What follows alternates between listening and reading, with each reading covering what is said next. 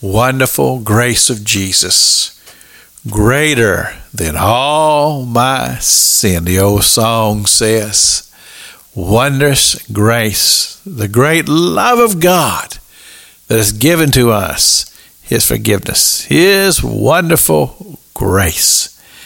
And as we have been in this series of studies now for a few weeks, living in grace, we talked about last week about our confession and how important our confession is. And then this week we're talking about sin and dealing with sin.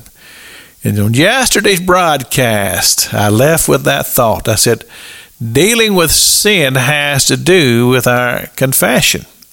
You see, we have to make our confession in the aspect that, yes, I have transgressed against you, O God. And I know that what I have done is displeasing to you because the Spirit of God has revealed this to me. And the Spirit of God had revealed this to me before I committed the trespass, but I did it anyway. And I had a heart of rebellion against God, and I know it's sin.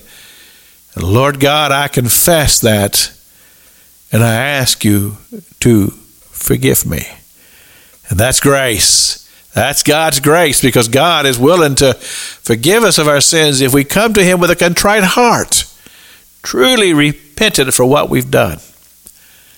And the wonderful thing about it is that once that has happened and that act is completed, God has issued His pardon, He's forgiven us of our sins, then the relationship is once again restored.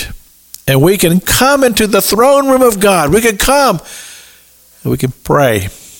We can talk to God, because God will now receive us into His eternal dominion, because we have been cleansed by the very blood of the Lamb of God. You see, that's a beautiful thing. And it's so important that we keep those channels of communication open, and that can only be done through our confession, continually asking God to forgive us of our sins, because we are people who are subject to sin. We've all sinned, the Word of God says, and come short of the very glory of God.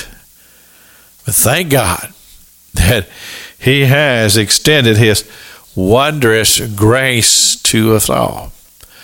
You see, then, as I go back to what I have talked about this week, about the very personal nature and relationship that we have with our God through the ministry of the Holy Spirit who takes what's in our heart, brings it into the presence of God, and God speaks back to us through the delivery of the Holy Spirit, back and forth from our heart to God's heart. It's a glorious thing.